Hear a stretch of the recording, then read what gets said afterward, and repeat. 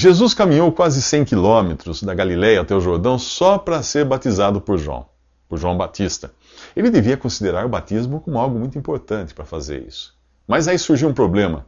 João estava dizendo às pessoas que se arrependessem de seus pecados e fossem batizadas. E agora, o que fazer com Jesus?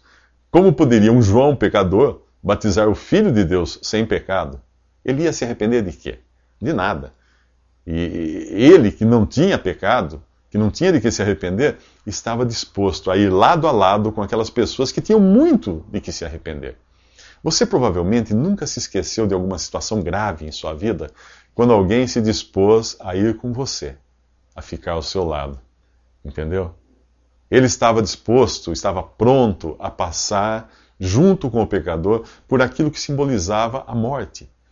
3 anos depois, ele teria de enfrentar, aí sim, sozinho, a morte, o mar profundo do juízo de Deus e as ondas de terror desse juízo.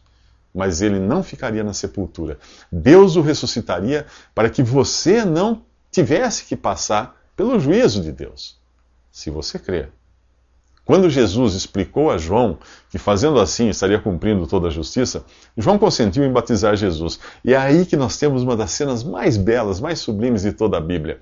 Ao sair da água, os céus se abriram e o Espírito Santo de Deus desceu sobre Jesus na forma de uma pomba. E foi ouvida uma voz do Pai, a voz de Deus Pai, ecoando nos céus: "Este é meu Filho amado, em quem me agrado." Aqui, os céticos já entram naquelas longas discussões para tentar negar um único Deus em 3 pessoas, Pai, Filho e Espírito Santo. Eles argumentam que essa trindade não faz sentido. É claro que não faz. Se a essência de Deus, se a natureza de Deus fizesse sentido para a mente humana pequenininha e finita do jeito que é, ele não seria Deus.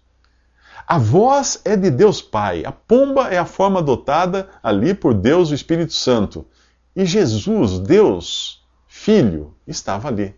Entende agora porque no livro de Gênesis, lá atrás, você encontra Deus dizendo: "Façamos o homem à nossa imagem e semelhança"? É por isso.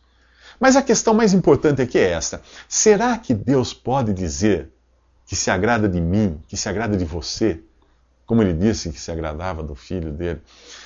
Ele se agradou com o seu filho, Jesus, o único homem perfeito que andou neste mundo. E eu e você? Como é que nós ficamos? Bem, nós vamos precisar estar em Jesus se quisermos ser do agrado de Deus. Há lugares onde você não entra se não estiver muito bem acompanhado. O céu é assim.